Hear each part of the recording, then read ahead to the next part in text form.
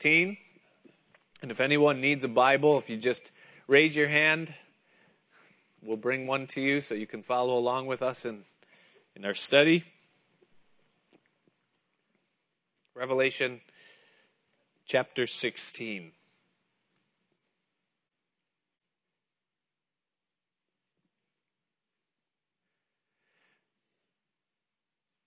Now, the number of events that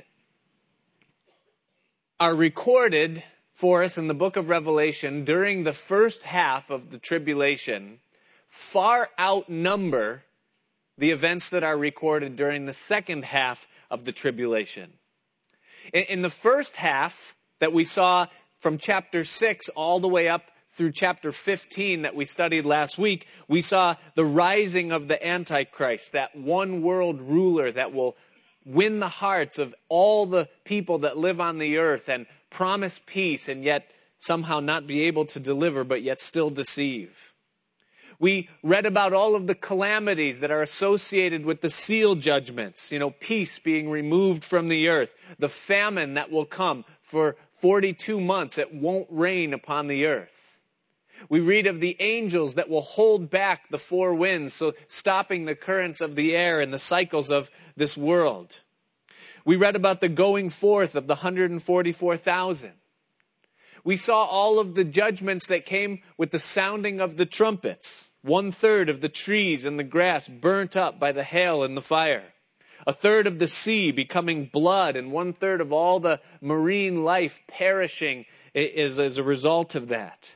1/3 of all the drinking water made bitter. 1/3 of the sun, the moon, and the stars dimming, not giving their light.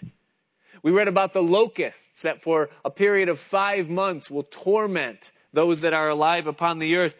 People will seek death but not be able to die. We read of the 200 million demonic entities that will be released from the river Euphrates that will kill another 1/3 of the population with fire, smoke, and brimstone. The slaying of the 2 witnesses, most likely Moses and Elijah, that will stand there in Jerusalem giving testimony to the living God and to the things that are taking place coming from his hand. We read of the final banishing of Satan out of heaven that resulted in the full culmination of Antichrist's kingdom upon the earth. The establishment of a global government that will be in full power at that time. A global economy, the mark of the beast taken by many that remain, and the martyrdom of any that still remain that stand for the Lord at that time.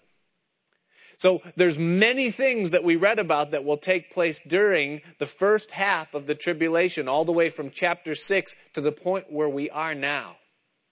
But as we pick up tonight in chapter 16, we see the events that will take place during the second half of the tribulation. And you'll notice that we find a lot less. There isn't a whole lot that's given to us. Basically, in chapter 16, we'll see the 7 bowls or the 7 vial judgments that complete this period of time that's called the tribulation. In chapters 17 and 18, we'll see the fall and the destruction of Babylon, which is the fullness of Antichrist's kingdom. We'll see that recorded in those 2 chapters. And then in chapter 19, the second coming of Christ, which marks the end of the tribulation. So really, there isn't a whole lot left in terms of, events that are recorded in the time of the tribulation. But though the events, or the number of events that are recorded for the second half of the tribulation seem to be few, they far outweigh all of that which we read in the first half in intensity. The things that happen during the last part of the tribulation seem to be few, but they are by far the most intense. You recall the warning that the 3rd angel gave back in chapter 14, verse 10. He said, the same shall drink, or all that take the mark of the beast, the same shall drink of the wine of the wrath of God, which is poured out, he says, without mixture. Now, remember, everything that happened during the first part of the tribulation was partial and measured. 1/3 of the earth was burnt up. 1/3 of the seas became blood. 1/3 of the population was destroyed. For 5 months, those locusts tormented men. And everything was measured, and it was almost given in fashion, whereas it was a warning to people to say, listen, there's still time, there's still a chance, there's still hope for those that will repent and turn to God. But what happens now as we come into chapter 16 and we see the last bowls of God's judgment poured out? There is no mixture. There is no limitation. There's no mercy mixed in with what God will do now as these vials are poured out.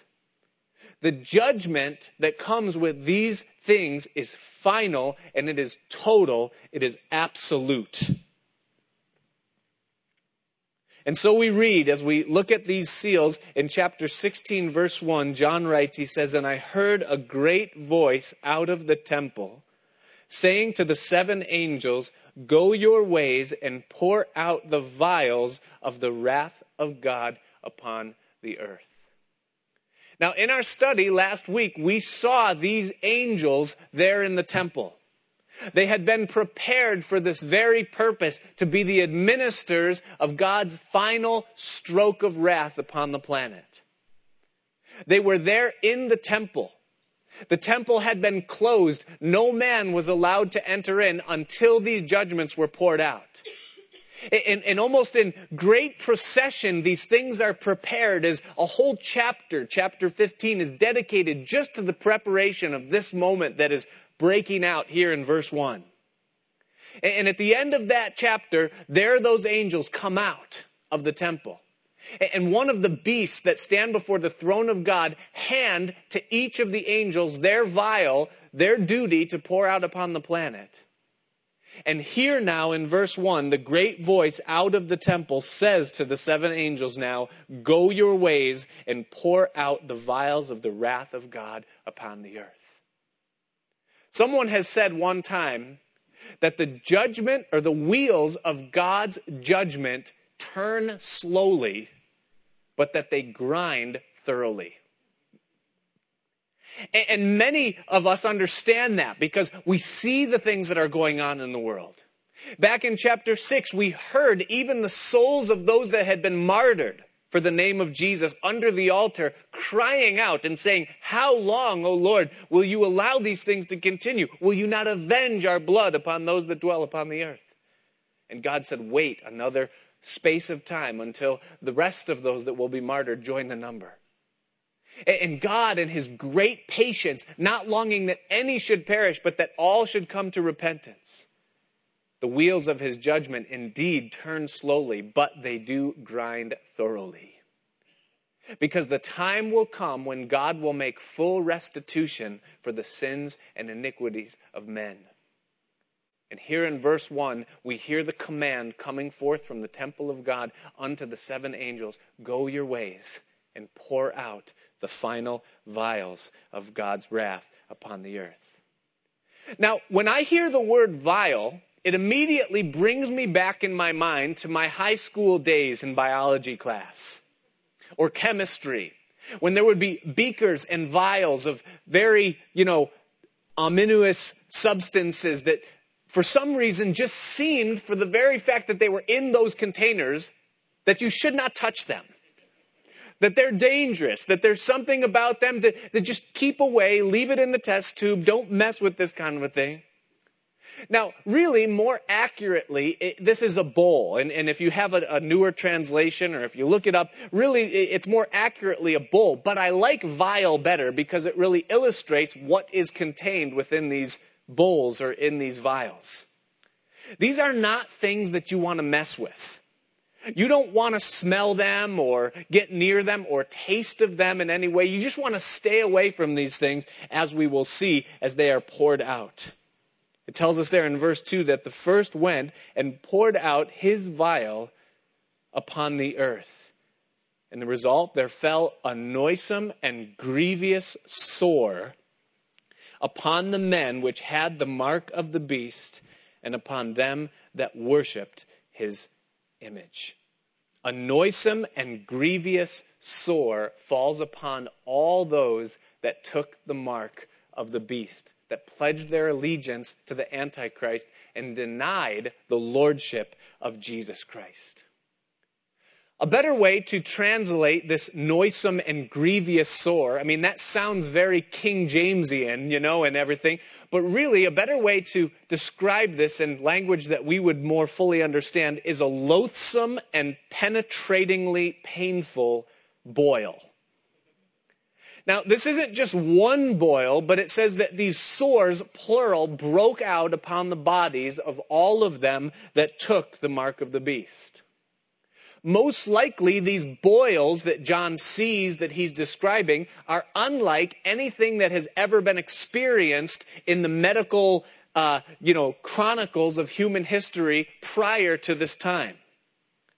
Now, throughout human history, there have been medical conditions that produce sores or boils, if you would, grievous and painful and loathsome sores upon human flesh. In ancient Egypt, they had what they called the botch. And I don't know what that is, but it doesn't sound real pleasant. The botch of Egypt they had, and you didn't want that. You wanted to stay away from the botch. We read throughout the Bible of people that had leprosy, which again was a noisome and grievous sore that would, literally eat the flesh of those that were infected with its bacterias. We know of smallpox and the damage that it has done throughout human history. The bubonic plague, typhus, the measles, yellow fever, all things that throughout history have caused a very similar reaction. However, in each case, through time and medical advancement, there was some kind of a treatment. Whether it was a cure altogether or something that would just relieve the pain or deal with the symptoms, this loathsome and penetratingly painful boil that will cover the bodies of those that take the mark of the beast during the tribulation will have no solution. This will be something, by the time we get to verse 12 and we see the fifth vial that's poured out, we see that these people are still infected with these things. That this is something that they will deal with throughout the rest of their earthly lives until the time that they are eliminated by whatever plague of these takes them out. It's noteworthy that this boil only affects those that took the mark of the beast. There will be at this time an unknown number of Jews that are still hiding in an undisclosed, but most likely it's Petra, place, awaiting the second coming of Christ. They didn't take the mark, and they will not be affected by this. There will no doubt be others, those that are not Jews, that aren't linked at all to the preservation of the Jews, that refuse to take the mark, whether it be because they've come to faith in Christ, some perhaps because they just don't give in to those type of things, the rebel that won't take the mark, that is hiding out somehow successfully. I'm not saying there will be many of those, but certainly there will be some. But that this plague only affects those that take the mark of the beast. And it could have to do with some reaction to the mark itself, that when the angel pours out this, whatever it is, and as its physical manifestation presents itself in the atmosphere, that somehow it reacts with the mark, whatever it might be, or perhaps the method by which the mark was administered. It reacts in some way, and it's only these people that are affected by this boil. The religion of Antichrist's dominion is going to be self-worship. The Satanic Bible, and I've never held a copy or read it, but I've, been informed and seen and read up on various aspects of it. But the opening words of the Satanic Bible are, "Do what thou wilt shall be the whole of the law."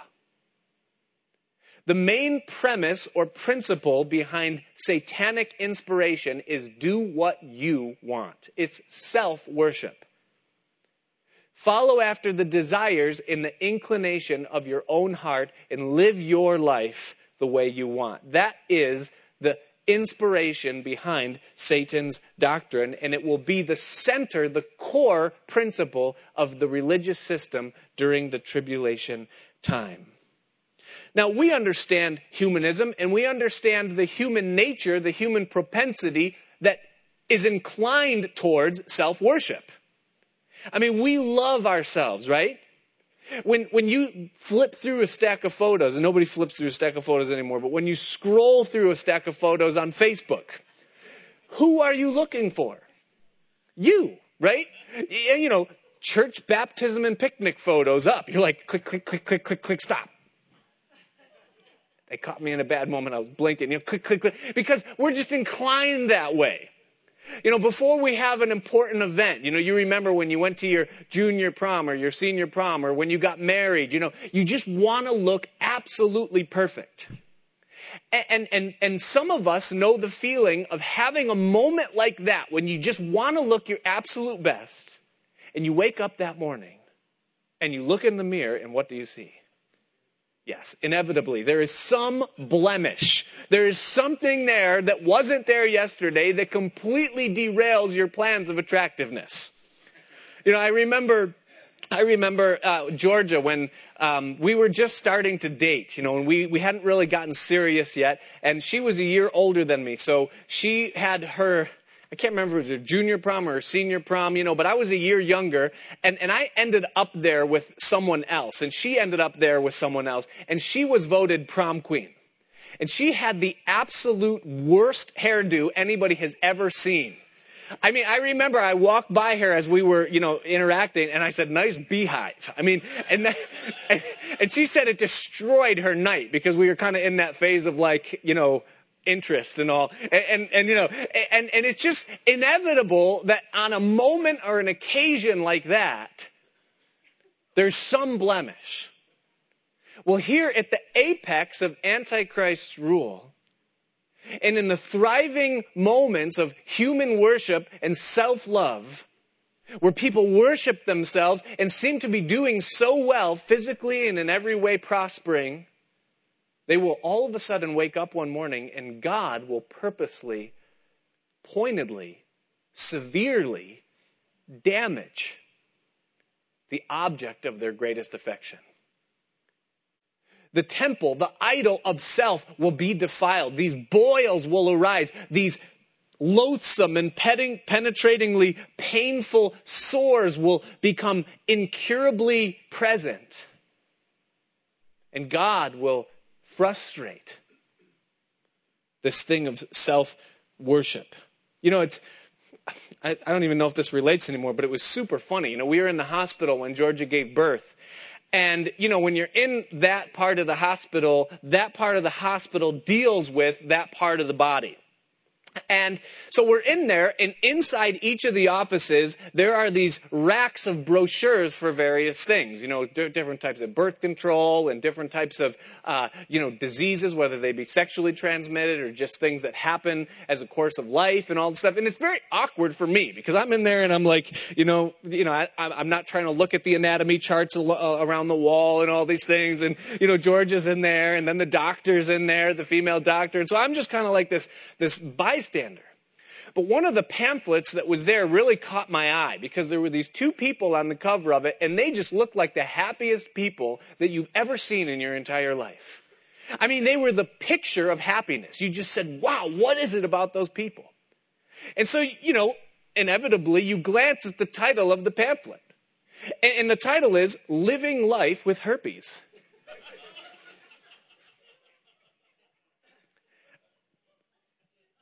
And I'm going, is it really that nice to have herpes?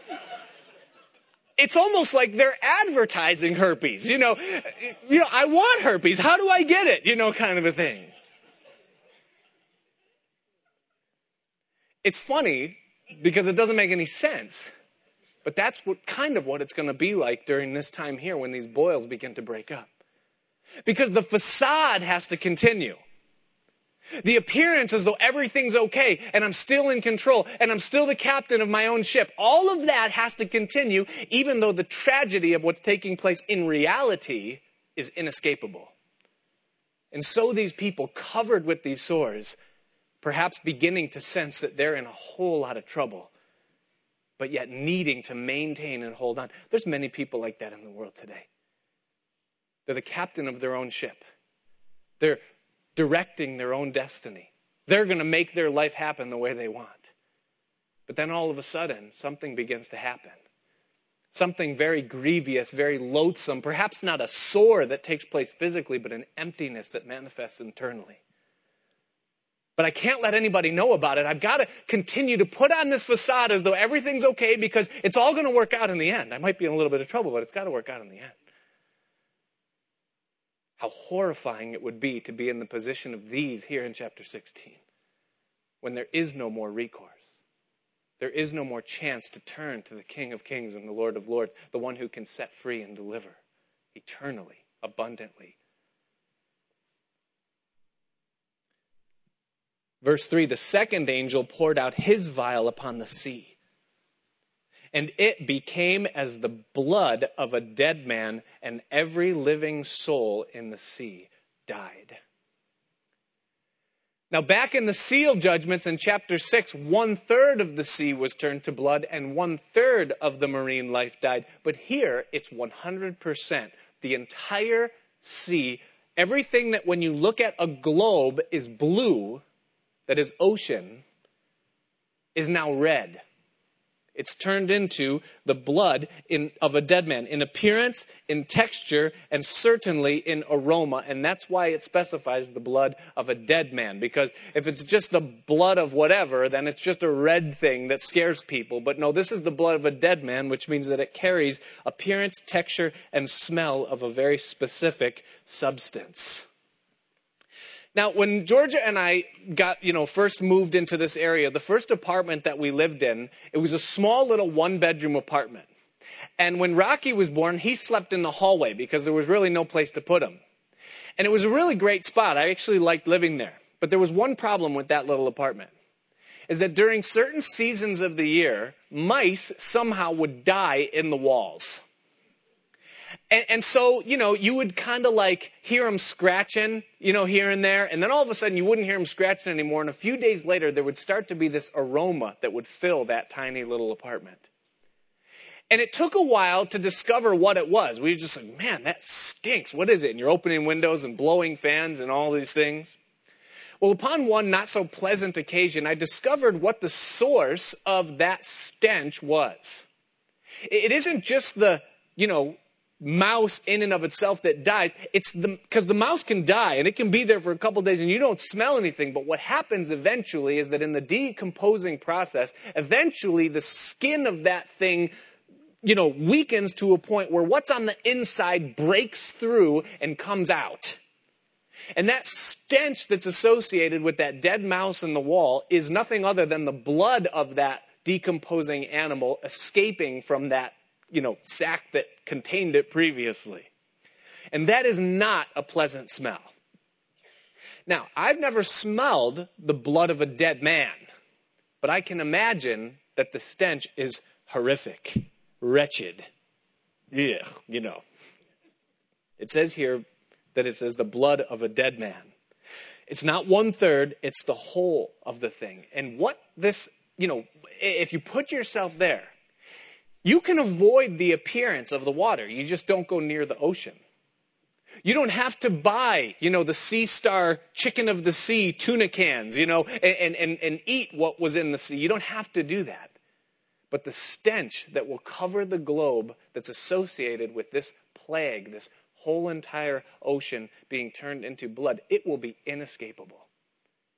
There is no HEPA filter that's strong enough to hide the stench of the entire global body of waters being turned into the blood of a dead man. The entire world will begin to stink. In Isaiah chapter 65, God speaks about people that are self-righteous. Those that put on kind of an aura as though they are holier than thou. That they are right with God and that you will someday measure up to the place that I have attained to. And God talks about how that attitude, that condition of the heart, is a stench in his nostrils. And it's interesting to me that in this point in the tribulation, when the whole world stands up in rebellion against God and says we are able to attain godhood on our own, God fills their noses with the same stench that fills his nose as he is put in contact with that attitude of self-righteousness. The whole sea turned into blood. In verse 4, the third angel poured out his vial upon the rivers and the fountains of waters, and they became blood. And I heard the angel of the waters say, Thou art righteous, O Lord, which art and wast and shall be, because thou hast judged thus. For they have shed the blood of saints and prophets, and thou hast given them blood to drink, for they are worthy. Now, as a result of the famine and the drought that has already taken place, I mean, you remember it hasn't rained for a space of 42 months, that there's a drought on the earth. A bunch of the drinking water has already been affected, is unpotable. It's been made bitter through the wormwood that was there. Drinking water at this time will certainly be scarce. It won't be the kind of thing where you can just go pick up a bottle of Poland Springs down at the corner deli. Drinking water will be hard to come by. And whatever sources remain at this time will now be polluted, corrupted completely. All of the waters turned into blood, so that people, if they desire to drink, which they will have to, they will be required to drink or ingest this blood that now fills the streams and natural waterbeds of the world. When Cain killed Abel way back in the book of Genesis, the early chapters of God's Chronicles of Man, when God approached Cain to reprove him, to converse with him about what he had done, he uses this phrase. He says, Your brother's blood cries to me from the ground. Your brother's blood cries to me from the ground. Leviticus chapter 17, God declares, and he says, the life of a man is in his blood. And therefore God's law in establishing human government is that if man sheds blood, by man shall his blood be shed. The blood being the pivotal factor, the container of life. And here this angel says pointedly that the reason for this plague, the turning of the drinking fresh water supplies into blood, is the result of man's martyrdom of God's people, the shedding of innocent blood. And the recompense for it is that God will cause them to drink blood. In Luke chapter 11, verses 47 through 51, Jesus picks up on this theme as he argues with the Pharisees. He says, Woe unto you, for you build the sepulchres of the prophets, and your fathers killed them. Truly, you bear witness that you allow the deeds of your fathers. For they indeed killed them, and you build their sepulchres or their tombstones. Therefore also said the wisdom of God, I will send them prophets and apostles, and some of them they shall slay and persecute, that the blood of all the prophets which was shed from the foundation of the world may be required of this generation. From the blood of Abel unto the blood of Zechariah, which perished between the altar and the temple, verily I say unto you, it shall be required of this generation. During the tribulation, God will repay those that slew his people throughout all generations. He will judge the sin of all martyrdom, those that slew God's people. Jesus said that during the tribulation, people will think that when they are killing you, they are doing God's service. But God will keep a record of every drop of blood that is spilled, the voice of the blood crying from the ground where it is, and God will avenge it upon those that dwell upon the earth, causing them to drink blood to it. And the angel here declares that this action is the response of God to the martyrdom of his people. Romans chapter 12, verse 19, Paul says, Dearly beloved, avenge not yourselves, but rather give place unto wrath. For it is written, Vengeance is mine, I will repay, saith the Lord.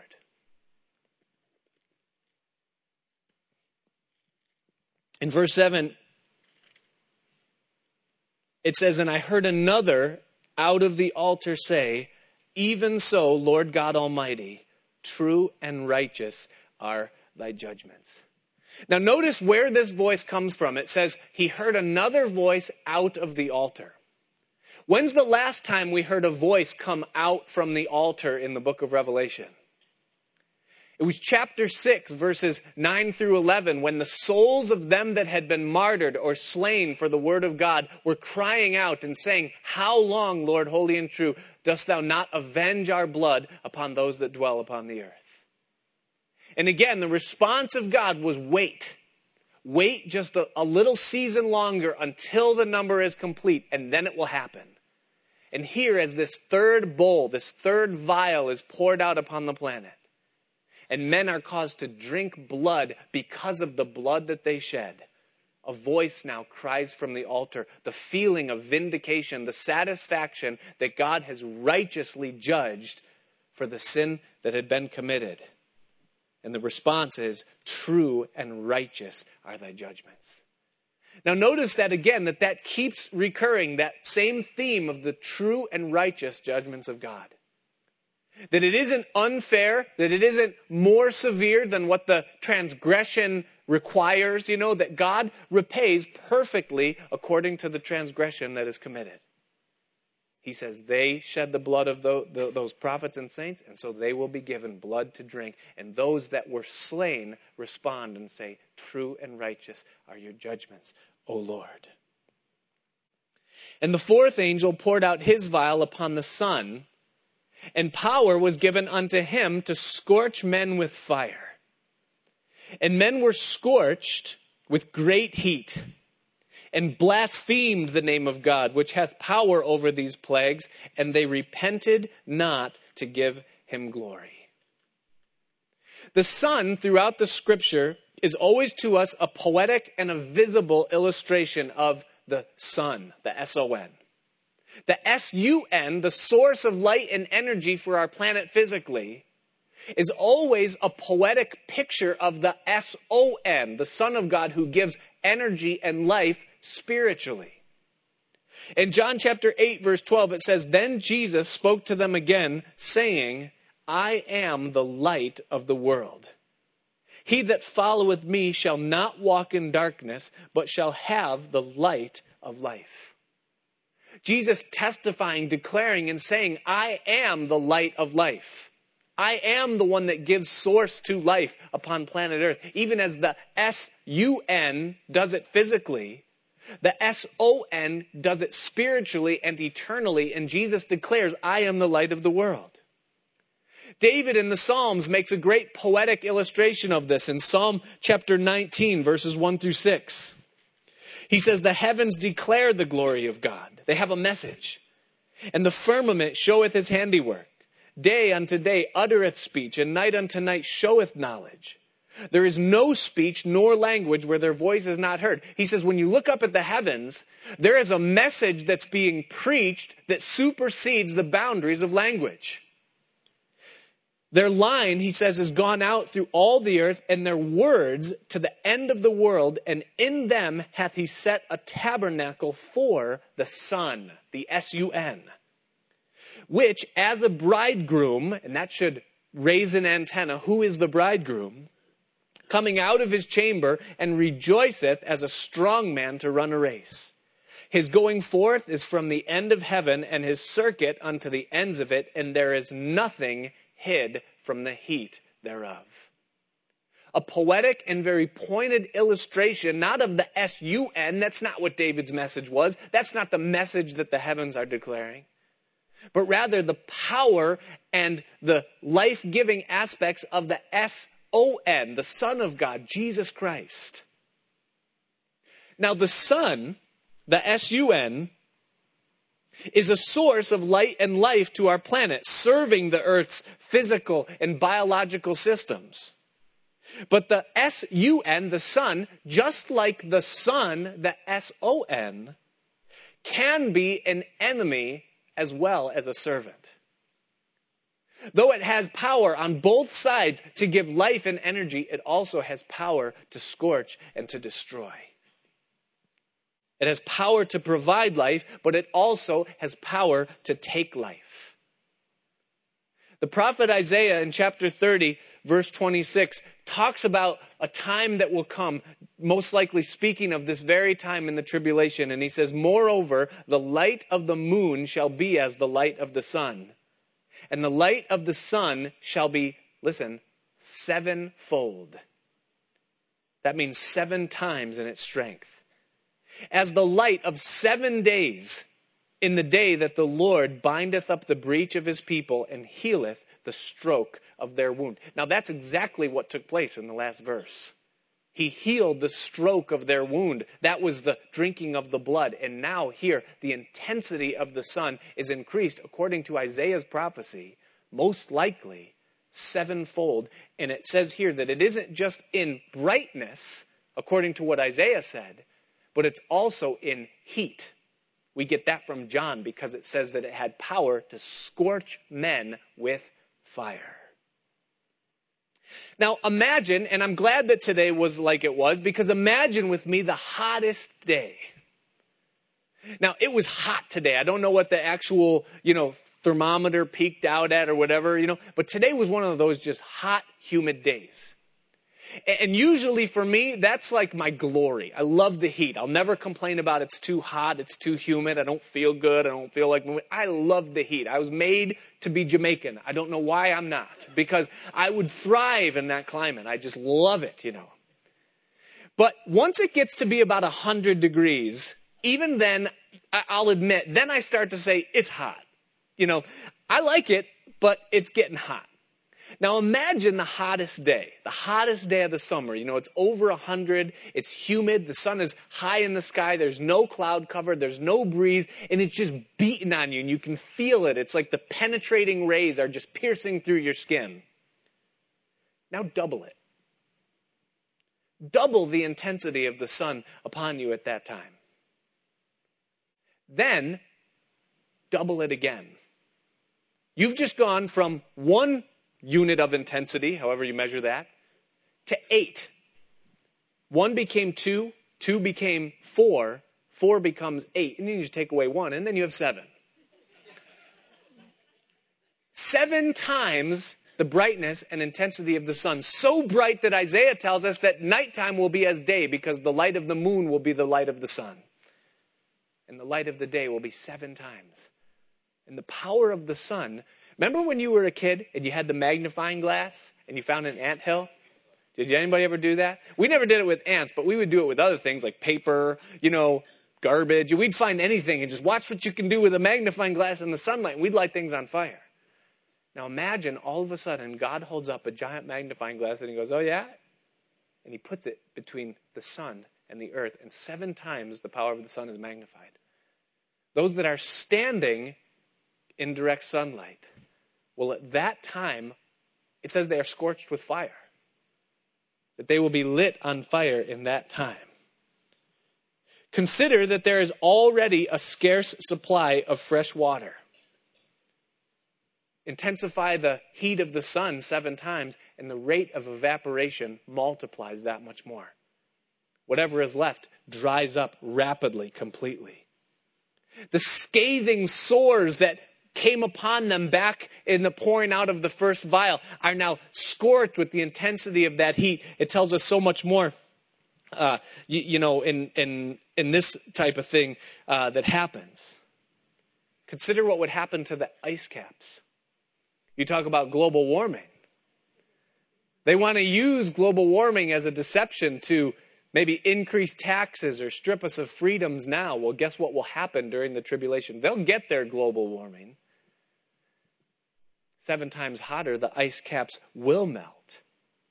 All of the water that flooded the earth during the flood in Noah's day that has been subdued in those ice caps in the north and the south poles will now begin to melt.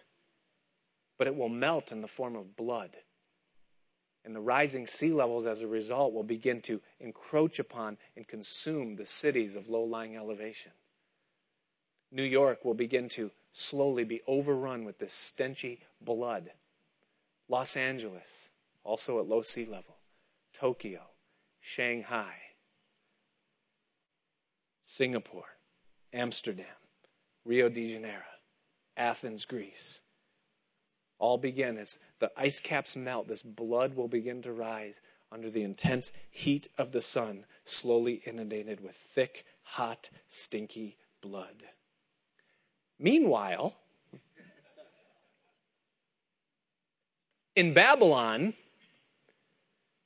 Where Antichrist's paradise is thriving, it tells us in verse 10, while the rest of the world is sitting in 7 times intensity of light, verse 10 tells us that the 5th angel poured out his vial upon the seat of the beast, and his kingdom was full of darkness.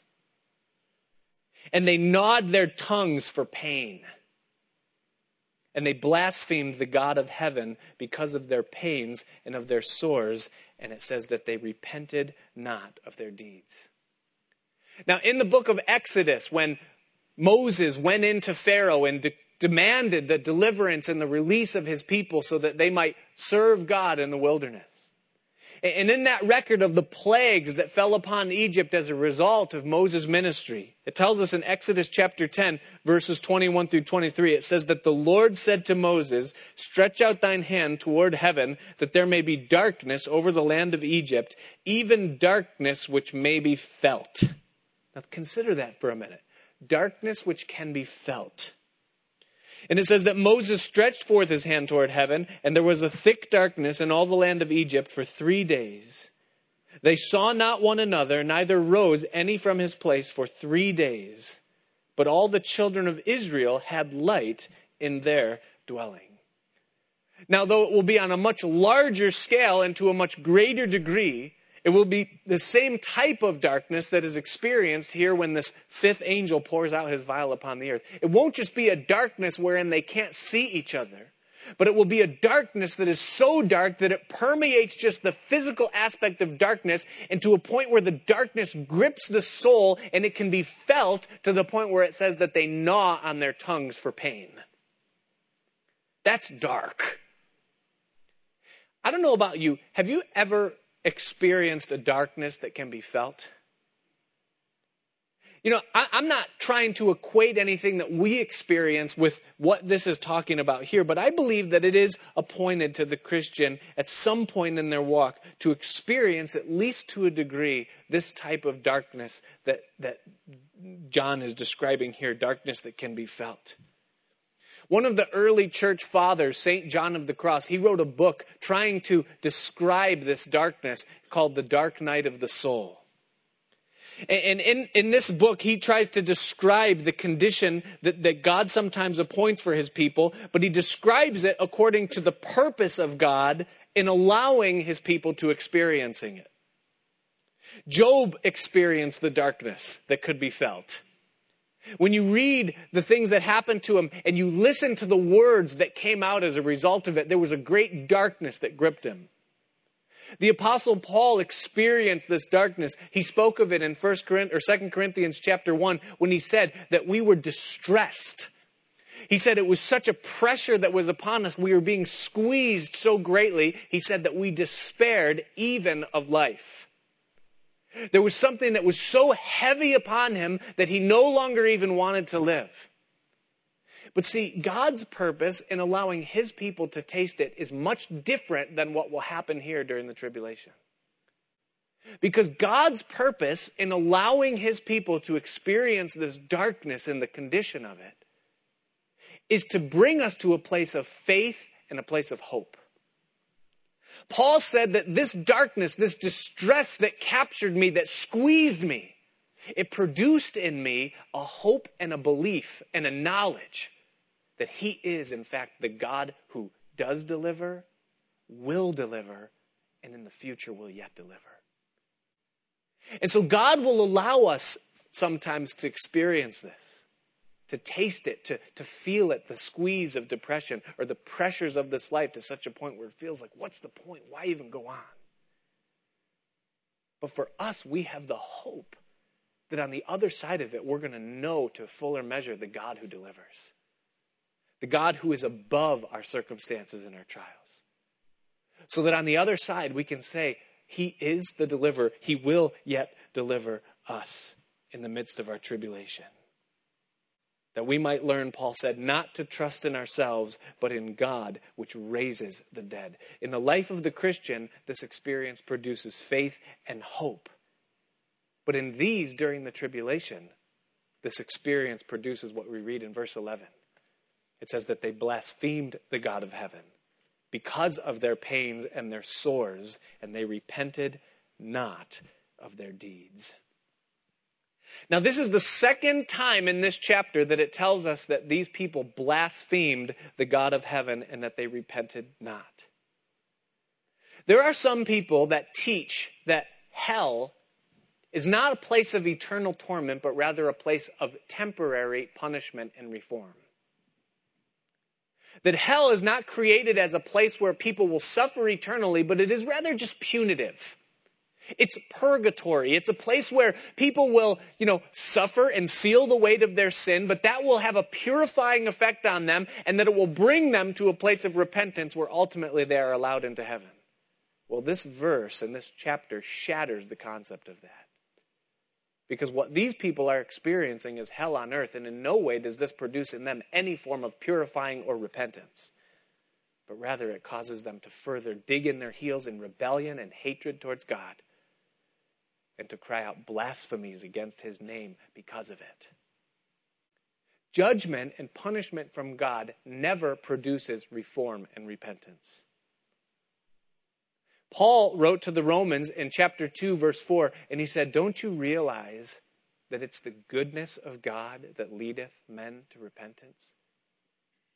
It isn't judgment and wrath that brings us to a place of submission and love, but rather it's when we see the mercy and the grace of God Almighty, it brings us to our knees and to a place of repentance.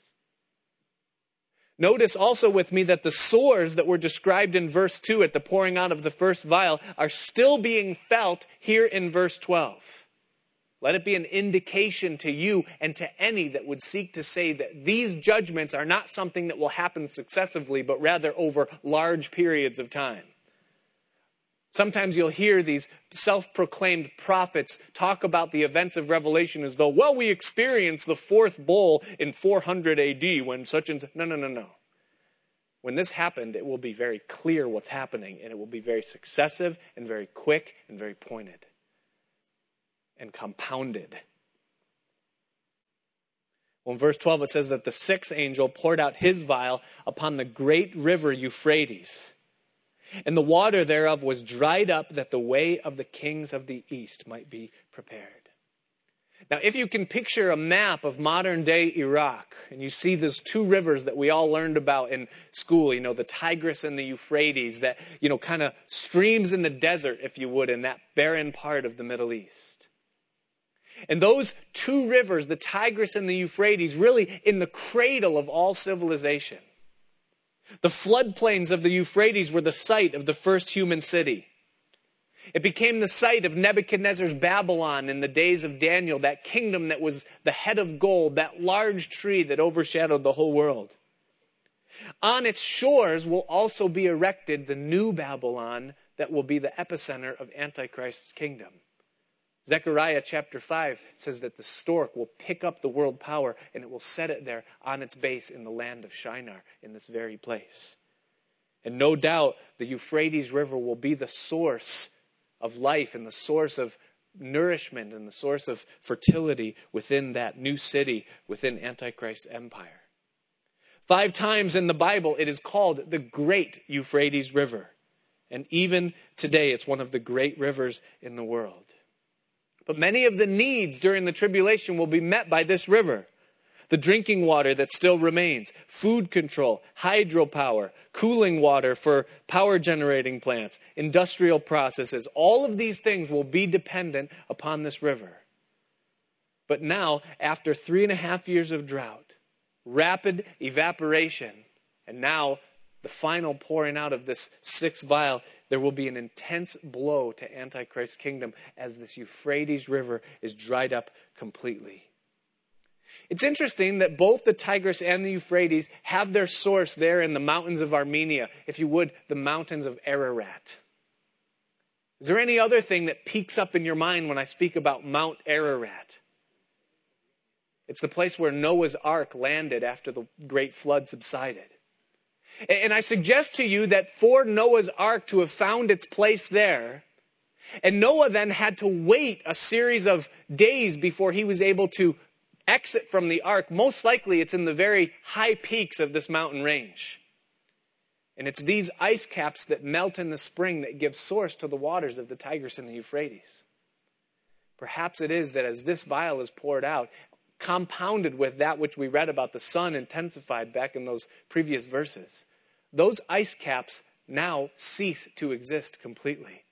And I just wonder if there on the tops of those mountains will be a testimony of God's faithfulness standing there in the mountains. An ark that housed 3 men and their wives 4,000 years ago. A testimony of God's righteous judgment upon a rebellious world. I wonder if perhaps when those ice caps melt, if maybe that ark will come floating down the Euphrates River. Wouldn't that be something? God told Noah to cover it with tar, pitch. He wanted it preserved for something. Wouldn't that be cool? What's that, Dad? Nothing, son. But it says that it will be dried up to make way for the kings of the east. Now what's this? Because in our world, this doesn't seem necessary. Why do you have to dry up a river for people to get across? I mean, we have airplanes, we have helicopters, we have choppers, we have boats, we have personal watercrafts. We have everything that you could possibly need to move an army from one side of a river to another side of the river without moving the water out of the way.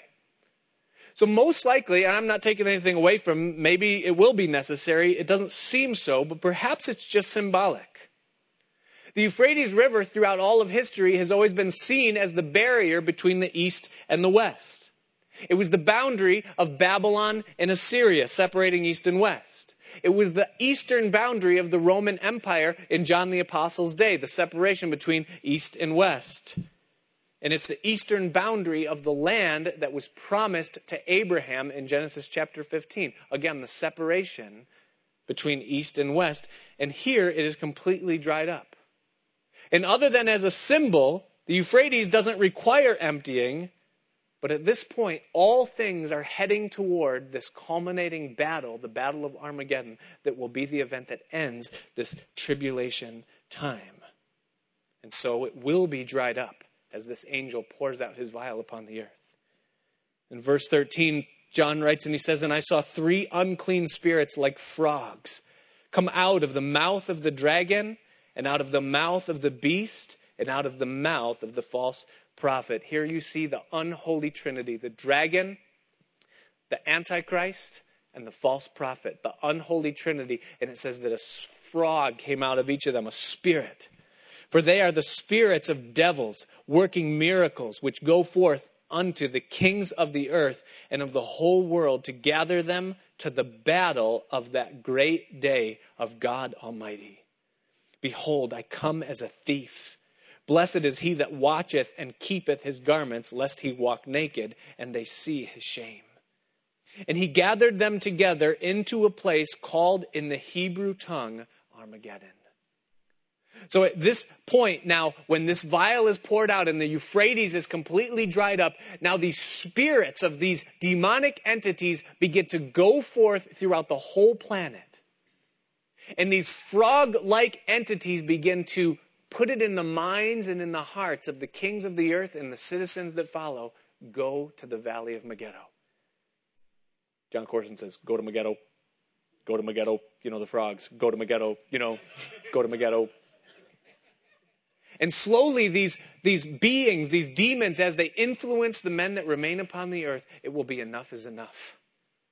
We will throw off the yoke and the rule of God once and for all, and they will be deceived. It tells us that they work miracles and they bring deception into thinking that they can win in the battle of the great day against God Almighty. And the whole world will begin to congregate to this valley, this plain in Megiddo, that land that's flat, that's north of Jerusalem, there in the lands of Israel. The battle of Armageddon. And the 7th angel now, verse 17, poured out his vial into the air. And there came a great voice out of the temple of heaven from the throne saying, "It is done." Aren't you glad? I mean, this has been kind of heavy, right? Finally. And we went through the seals, we went through the trumpets, we go through the vials. The 7th bowl is poured out. And the voice comes out, "It is done." And there were voices and thunders and lightnings, and there was a great earthquake, such as was not since men were upon the earth, so mighty an earthquake, and so great. And the great city was divided into 3 parts, and the cities of the nations fell. And great Babylon came in remembrance before God, to give unto her the cup of the wine of the fierceness of his wrath. And every island fled away, and the mountains were not found. And there fell upon men a great hail out of heaven, every stone about the weight of a talent. And now for the 3rd time, and men blasphemed God because of the plague of the hail, for the plague thereof was exceeding great. The final vial, the final bowl that is poured out, the culmination and completion of the wrath of God results in these hailstones that were about a talent of weight. It would be of about 100 pounds of weight per hailstone that falls. Now, I don't know, as I said at the beginning of this time that we began, what's in these vials, these beakers that are poured out. But I do know, I think, I have a theory about what is in the 7th. I think I know what's in the 7th vial. Freon. You know, the thing that supplies your air conditioner? Here's why. Because the sun has been intensified to a place where now during the day the heat on the planet is so hot. The ice caps are melted. The rivers are dried up. You know, there is an exceeding abundance of moisture that's saturated in the atmosphere.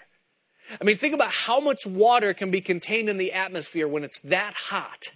And now all of a sudden, this angel just releases Freon. Drops the temperature of the upper atmosphere exceedingly. What's the result of that going to be?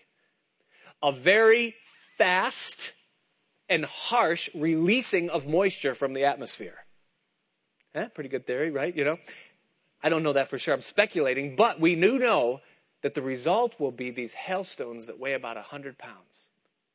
Now, I didn't do this math myself because I'm not that smart, but I looked it up. And to have a hailstone of solid ice that weighs 100 pounds, it would be anywhere between 18 and 22 inches in diameter. Now, we've all seen hail. You know, the most I've ever seen is maybe the size of a marble. But I've heard stories about hail the size of golf balls, and I've seen pictures of what hail like that can do to a car, you know, or to a piece of property. Very damaging. But now just multiply that, not to the size of a grapefruit, not the size of a basketball, but, you know, about 2 feet, 18 to 22 inches, somewhere in that realm. And just think about what happens if all of a sudden you're looking up and all of a sudden one of those things lands next to you. Or lands on the car, you know, in the parking lot right there. And it isn't just 1 or 2, but this is a hailstorm. And so these things just become coming down. I mean, where do you seek shelter from something like that? I mean, you're in your house. What happens to your house? Your house isn't going to save you.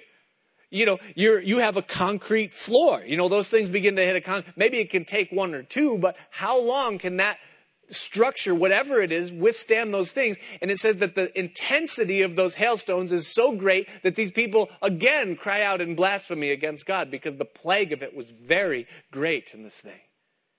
It's incredible to think about. Now, 3 times in this chapter, it says that the people blasphemed the God of heaven because of these great plagues.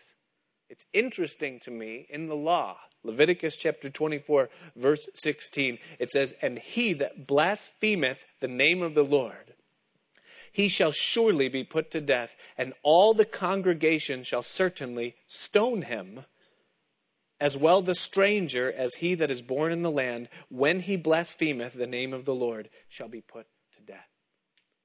That according to the law, the penalty for blasphemy was stoning. But here it isn't the congregation of the people of Israel. It's God Almighty himself who's throwing the stones. Do you recall the 9th chapter of John? A woman who is caught in the very act of adultery and laid at the feet of Jesus. The accusation came, the cry, the penalty was declared before all those present. The law says that she shall be stoned. What do you say? And it says that Jesus stooped down and he began to write in the sand. And he said, "He that is without sin among you, let him throw the first stone." And it says from the oldest to the youngest, one by one, they began to depart because they all were convicted of their guilt. And as Jesus reached out his hand and he lifted up this young woman and forgave her her sins, he said, "Where are those thine accusers?" "There's none, Lord." "Well, neither do I condemn you. Go your way and sin no more." There was one man among that multitude that was worthy to pick up the first stone and to stone her. It was the one who lifted her up, the one who extended forgiveness and grace. But the day will come when the worthy, holy, and righteous God will pick up stones. And he will cast them into the earth, and every blasphemy will be punished.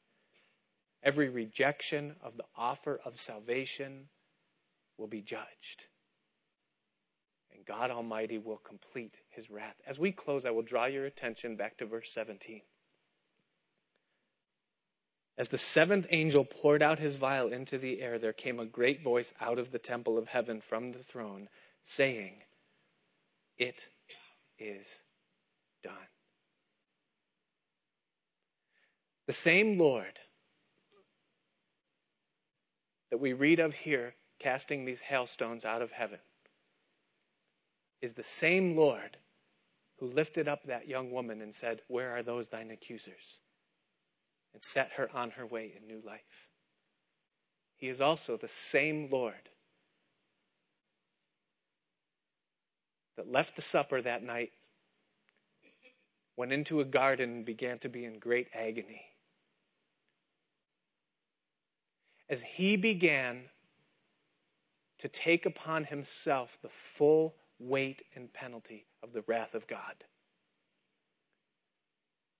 Everything that has taken place from the seals to the trumpets to the bowls, in some way he experienced to its full measure without mixture.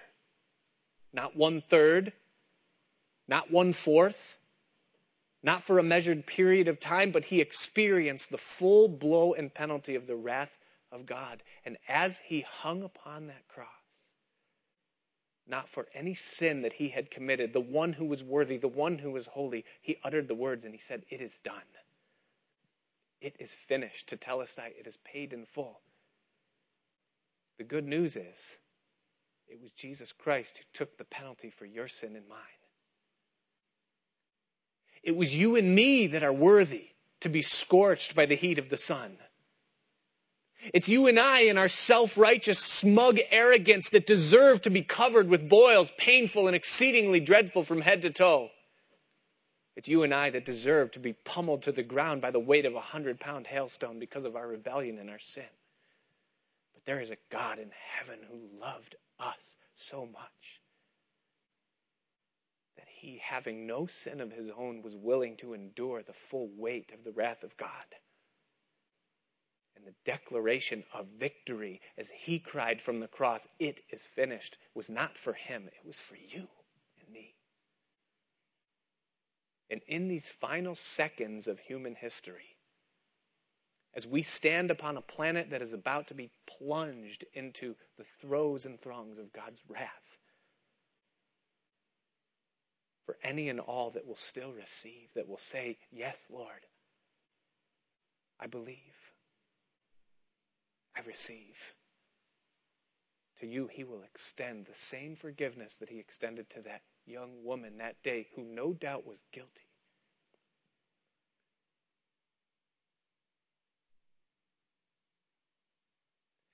As the worship team comes,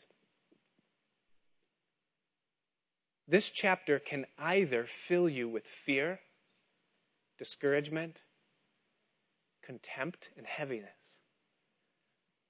or it can fill you with thanksgiving.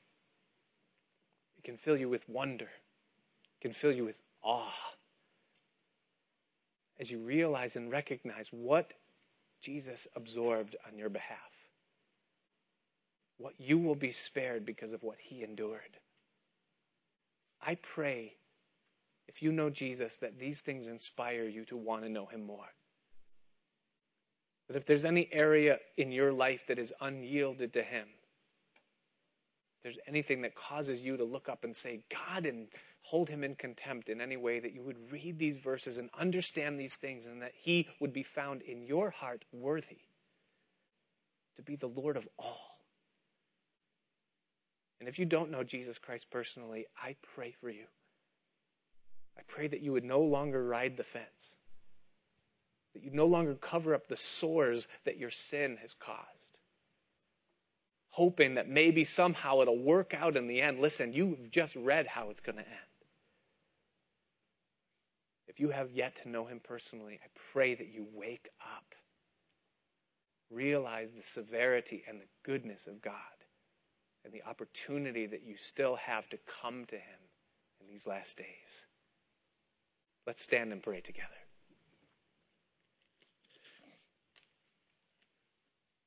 Father, we just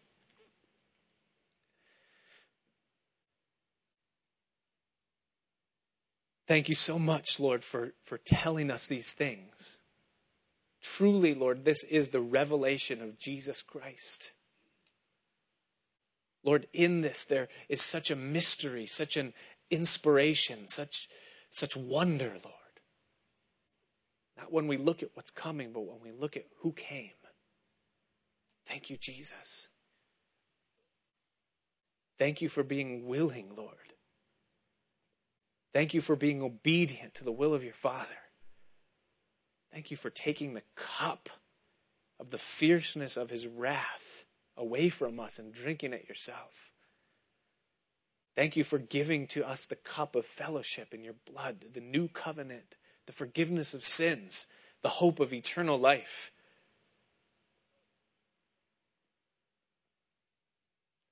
Lord, I pray right now for each person here. I pray that you would pour out your Spirit in a fresh way.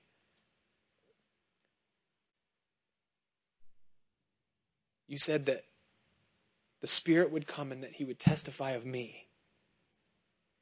And I just pray for each person here tonight, Lord, that they would know you in a fresh way. That you would be revealed to them as the Savior, the Lamb of God who took away the sins of the world. That the love that held you upon the cross and that constrained you to give up the ghost would fill each person. I pray even now, Lord, that your love would so overflow each one here that every trial, every darkness, every bit of despair would immediately be dissolved. That the light of your life and the glory of your love would just overflow each person. I pray, Lord, that each of us would leave here different than when we came in. Please let your word penetrate. I pray you would work it deep within us. And that your Spirit would empower us, Lord, to live in the perspective of things to come. You said you are dead and your life is hid with Christ in God. You said set your affections upon things above and not on things of the earth. Father, please, we just ask you to help us. Teach us to number our days. Give us wisdom. We thank you tonight in Jesus' name. Amen.